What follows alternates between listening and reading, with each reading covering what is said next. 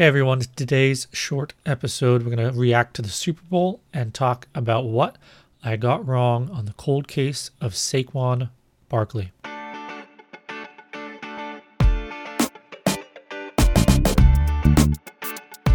Welcome to Fusion Fantasy Football.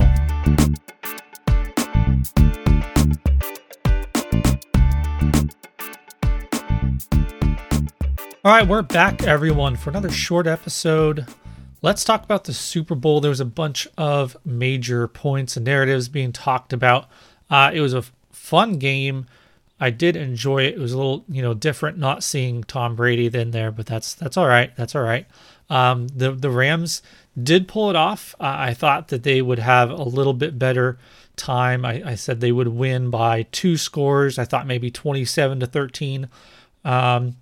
Without Odell getting hurt and without a terrible penalty that did not get called that allowed a 75-yard Higgins touchdown, that very easily could have ended up being the score, but it wasn't. But they still won anyway.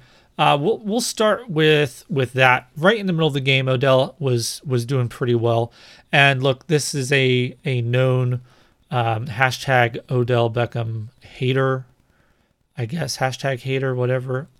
Look, just because I think he's not as good as everyone's thought he would be for a while now, doesn't mean I'm a hater. I'm on the record saying I could see him moving up to wide receiver 3 if he stays with the Rams next year, solidified in that wide receiver 2 role on the team with Woods coming back. And it would be interesting how the two of them would coexist. But I could definitely see him on a productive offense, still scoring touchdowns, still getting fantasy points, and finishing in the, wide receiver 36-ish, give or take, a few range. I was perfectly willing to grant him that. I don't think he's a bad player. He is above average. But we've seen players go on good playoff runs that are just, okay players. Nelson Agholor, Alshon Jeffrey was an older player who had Alshon Jeffrey, not Agholor. I was thinking of Agholor as being a not very good player who had a decent playoffs. But on that same team, then I thought of Alshon Jeffrey, the Eagles team, that he had a great playoff run.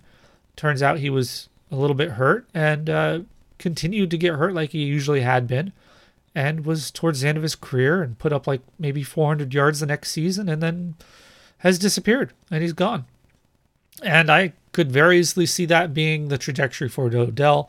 Of course, now we know that he had the ACL, and so that changes the picture entirely. And that's unfortunate. That really is unfortunate. Like I said, I was perfectly willing to be higher on him than I have been, but once again, I thought he was going to disappoint. So I hope you didn't buy into too much hype there. It's unfortunate that he got hurt, though. So now at this point, it's a wait and see how well he recovers and comes back before you can do anything with him in Dynasty. If you got him, you stash him on IR, and that's about it. All right. Moving on to some of the play, I thought Joe Burrow played pretty well. As far as that whole offense, they pretty much looked like what we thought. A whole lot of criticism going on for their use of the running backs.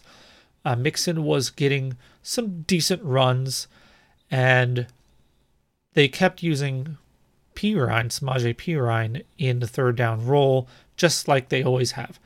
There's a couple things here I do want to point out. I'm not a big football X's and O's. Hey, I played football in college. I didn't play football in college, high school. But I'm pretty sure that there's packages, right? And you can criticize them for just running out the same old package on third down as usual. But I'm pretty sure you have to practice and be a part of the plays that are practiced for those packages. Why do we think that Joe Mixon would just be able to step in on third down and know what the heck's going on? I would expect he would have had to practice those plays and know the calls and be prepared.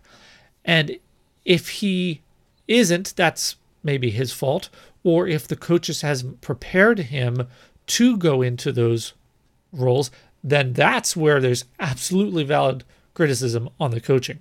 Absolutely. Why weren't you preparing him? Why aren't you just using him all the time in that role and then just using Perine here and there to give Mixon a breather to, let him survive the season, right? But I don't think it's a really strong criticism to say that just because they're in the playoffs now and now the Super Bowl, that they should change up what they've been doing. Like, I don't know the exact play, but it was a very similar dump-off pass to Perine that went for the first touchdown against the Chiefs. Remember, he caught it, got some blockers, ran for a touchdown. That was their first second quarter before the halftime touchdown, finally broke it open, and that kind of was the momentum swing. That was Perine on a similar dump-off pass. I don't know how similar, I just know it was the same to the right side, short pass, and then he ran with it. So you can't say it hasn't worked because it did. So I feel like there's a lot of criticism going on for that play, for the play selection. The problem is and I'm sorry, I was just talking about the fourth down there, the little pass out. The problem was the third down where they decided to actually run the ball with Perine as if to catch the Rams by surprise. And I think that was a mistake in play calling. Again, I don't think it matters that it was Perine and Mixon, because quite honestly, Mixon is a very good, above average, starting running back. But I say he's above average, but he's like the definition of your average quality starting running back. Does that make sense? Like, I don't think he is super special. I don't think he's bad. I don't think he is exceptional. He is right in the middle. He is a quality starter. You give him the work and he produces, but he's not special either. You give a running back like Perine a good play, you block for it well, and he will get that first down. You don't, maybe just don't rush at Aaron Donald. Maybe just don't rush at Aaron Donald. Okay? I think that's the bigger problem here. Not Perine, not Mixon, none of those things. It's play selection.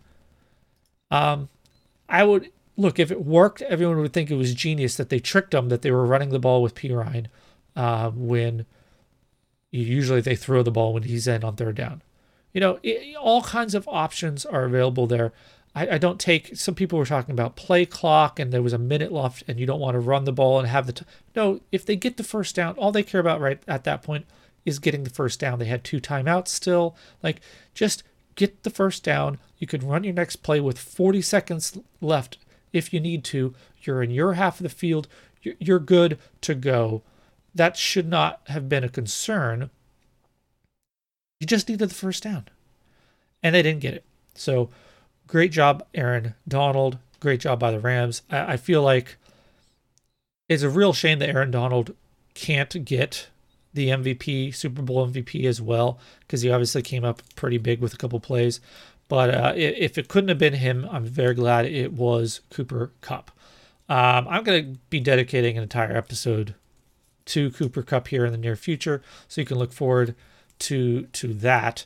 What else? The play that was missed, or just in general, the refs play calling, penalty calling. So the referees, for the most part, let them play. And so there's a lot of criticism out there about how suddenly they started throwing flags in the end zone, red zone, at the end of the game. And that somehow this was inconsistent with the rest of the game and it's rigged. Okay. I'm sorry, but that's not how it works. So referees will let them play, quote unquote, let them play. But you have to respect that as a player. If you're playing as a player in a game where it's clear the referees don't want to decide the game, it's a little bit of an unwritten understanding that you're going to respect that. And you're not going to do anything too stupid, too egregious that you're going to force them to call a penalty, right? You respect that they're letting you play by trying to play within the bounds of the rules still and not force them to call anything. That's how it works. If you consistently and repeatedly commit a foul, just a little borderline here, and you keep doing it and doing it and doing it, it's going to get called eventually. So a lot of people were pointing to how Jalen Ramsey was pulling on the jersey of T. Higgins, who was trying to get a touchdown pass, right? Earlier in the game. I can't remember exactly, 1 second quarter or something like that. And that, by the way, is just classic move. I mean, I can't count the number of times I saw like Darrelle Revis do that same kind of thing where you're not holding it out against your arm. He's kind of holding it in tight at his hip, and he's just keeping, it's just like a little leash. He's just heel, with T. Higgins. He's not letting it stretch out. I mean, it was stretched out, but it wasn't, we've seen far worse.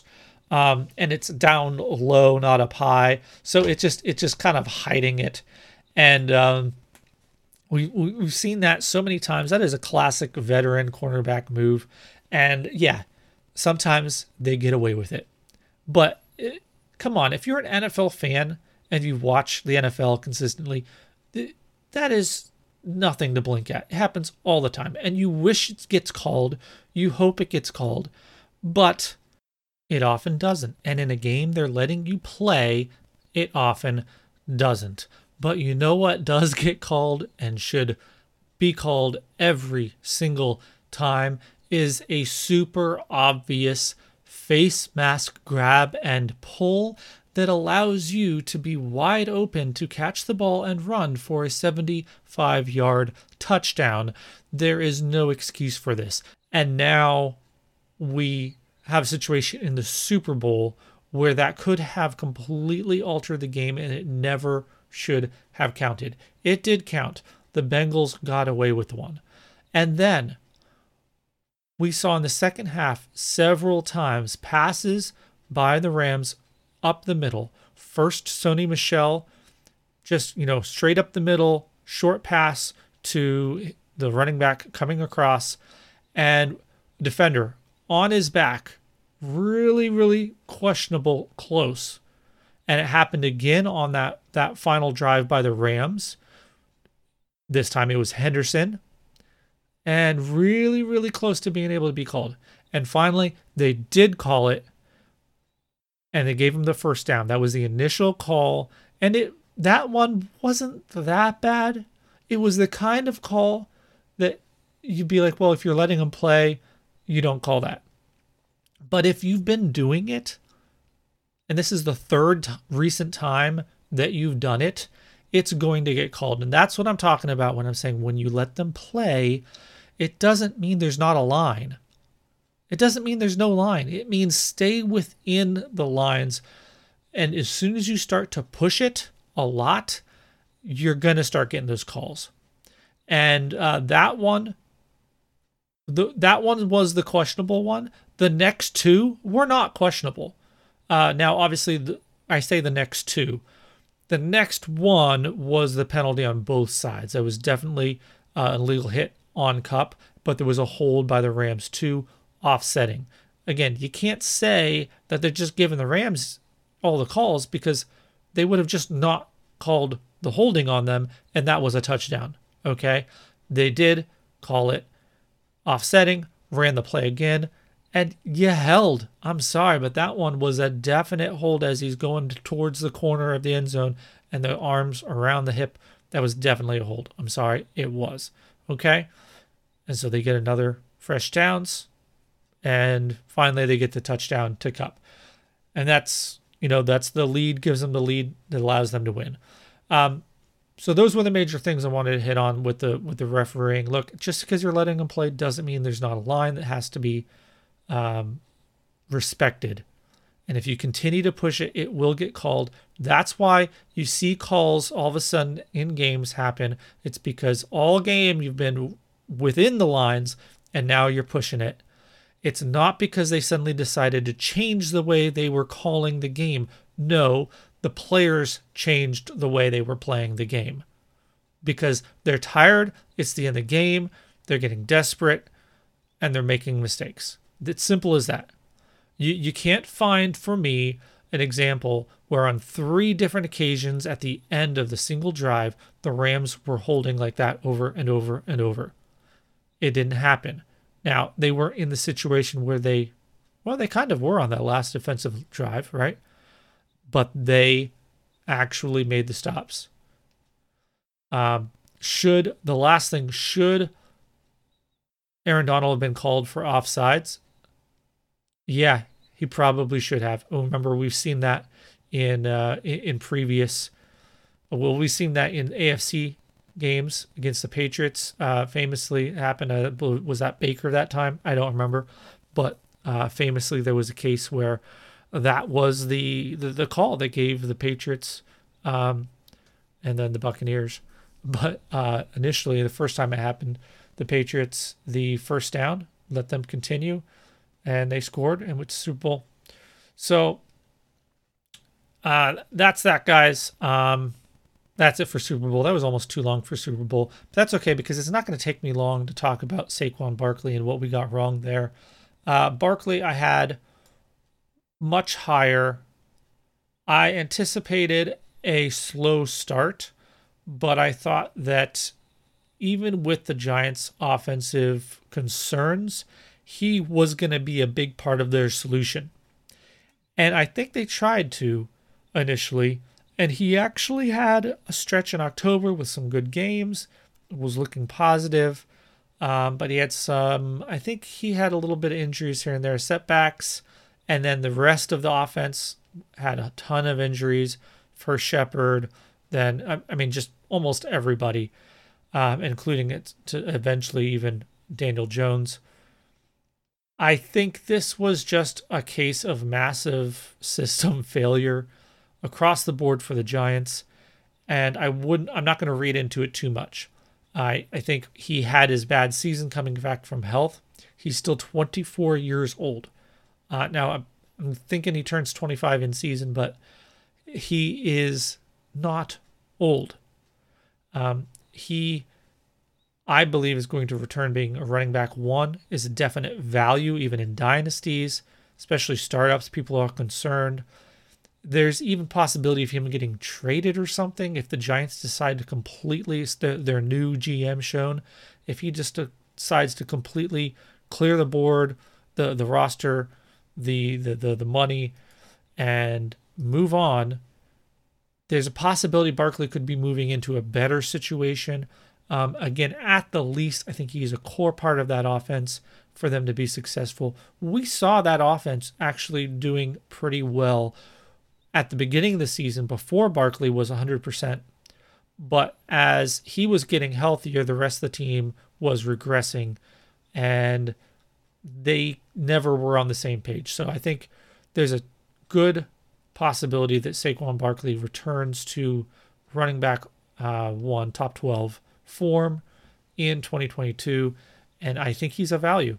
What did I get wrong specifically? And I was maybe too hopeful about his health situation. Now, again, I think he is going to and has and did return, but there's always the possibility for re-injury, and when you're recovering and returning from an injury, the risk of those kind of setbacks is heightened. After another full off season and a season where he got back into it, I think he will be good. And it's not going to be the same going into this season as it was for him going into last season, because he's been through all of that and now he is ready to go. and go into camp full speed. He didn't have that last year. He was still recovering. He's going to go into camp ready to go full speed and be ready for the season, football conditioning and everything like that. So I was wrong to be a little bit too hopeful, and I was maybe wrong to discount the poor offense as a whole. Now you can say, Josh, you're going to make him the same exact mistake. It's going to be a bad offense again next year. I understand that, but I think even in the bad offense, just his raw health is a major part of it. And once that's taken care of, he will return. Like I said, he was putting up 20 plus games there for a little while before the re-injuries, and then the rest of the team getting injured and collapsing. So part of this is there's a little bit of something to learn here, but also there's just injury. So this was a tough one to talk about. Not a lot to take from it. I just wanted to point out that maybe I was a little bit too hopeful on the return. And then point out that I think he is a value actually going into next season. So that was something actionable I wanted to get out to you guys right now if you're doing early startups. I did one. I got Saquon Barkley at the 302 in a startup. So I was able to get 2 super flexes. I got 2 quarterbacks early on. Kind of went for a different approach. It's not my favorite. But when Saquon was there, I'm like, I'm getting a running back 1 in the 3rd round. I'll take it. So feel free to go after him. If you have him, I would hold him. I wouldn't sell him at these prices because he's going to have, if he has a good start to next season, his value is going to rebound entirely to what it should be for a young stud, 24, 25-year-old starting running back who is an every down kind of back. All right. This is not Mixon. Okay. So if Mixon can do what he just did, obviously much better offense, but he is average in usage, efficiency, everything. Barkley, we've seen much better from him, especially in the receiving game, and they need help in the receiving game, and that's what he wasn't really getting used in, and that's one of the first things to drop off when you're hurt. So, all right, guys, Saquon Barkley, value, go ahead and buy him. I think for cheap now in startups and maybe even in trades, depending on if the right team has him, you might be able to get him from them at a good price. All right. Next time, this one, see, these keep going longer than I intend, but 20 minutes isn't too bad. We'll have another one, and I'll try to maybe stop sticking more than one thing in one episode. That's probably the solution. My mistake. Check us out tomorrow night. I'm going to be on with the Toilet to Titles guys talking about our rankings. So that should be fun. If you're familiar with them, check me out. Keep an eye out for it on YouTube. And I'll get links up on Twitter at FusionFFB. All right, guys. See you next time.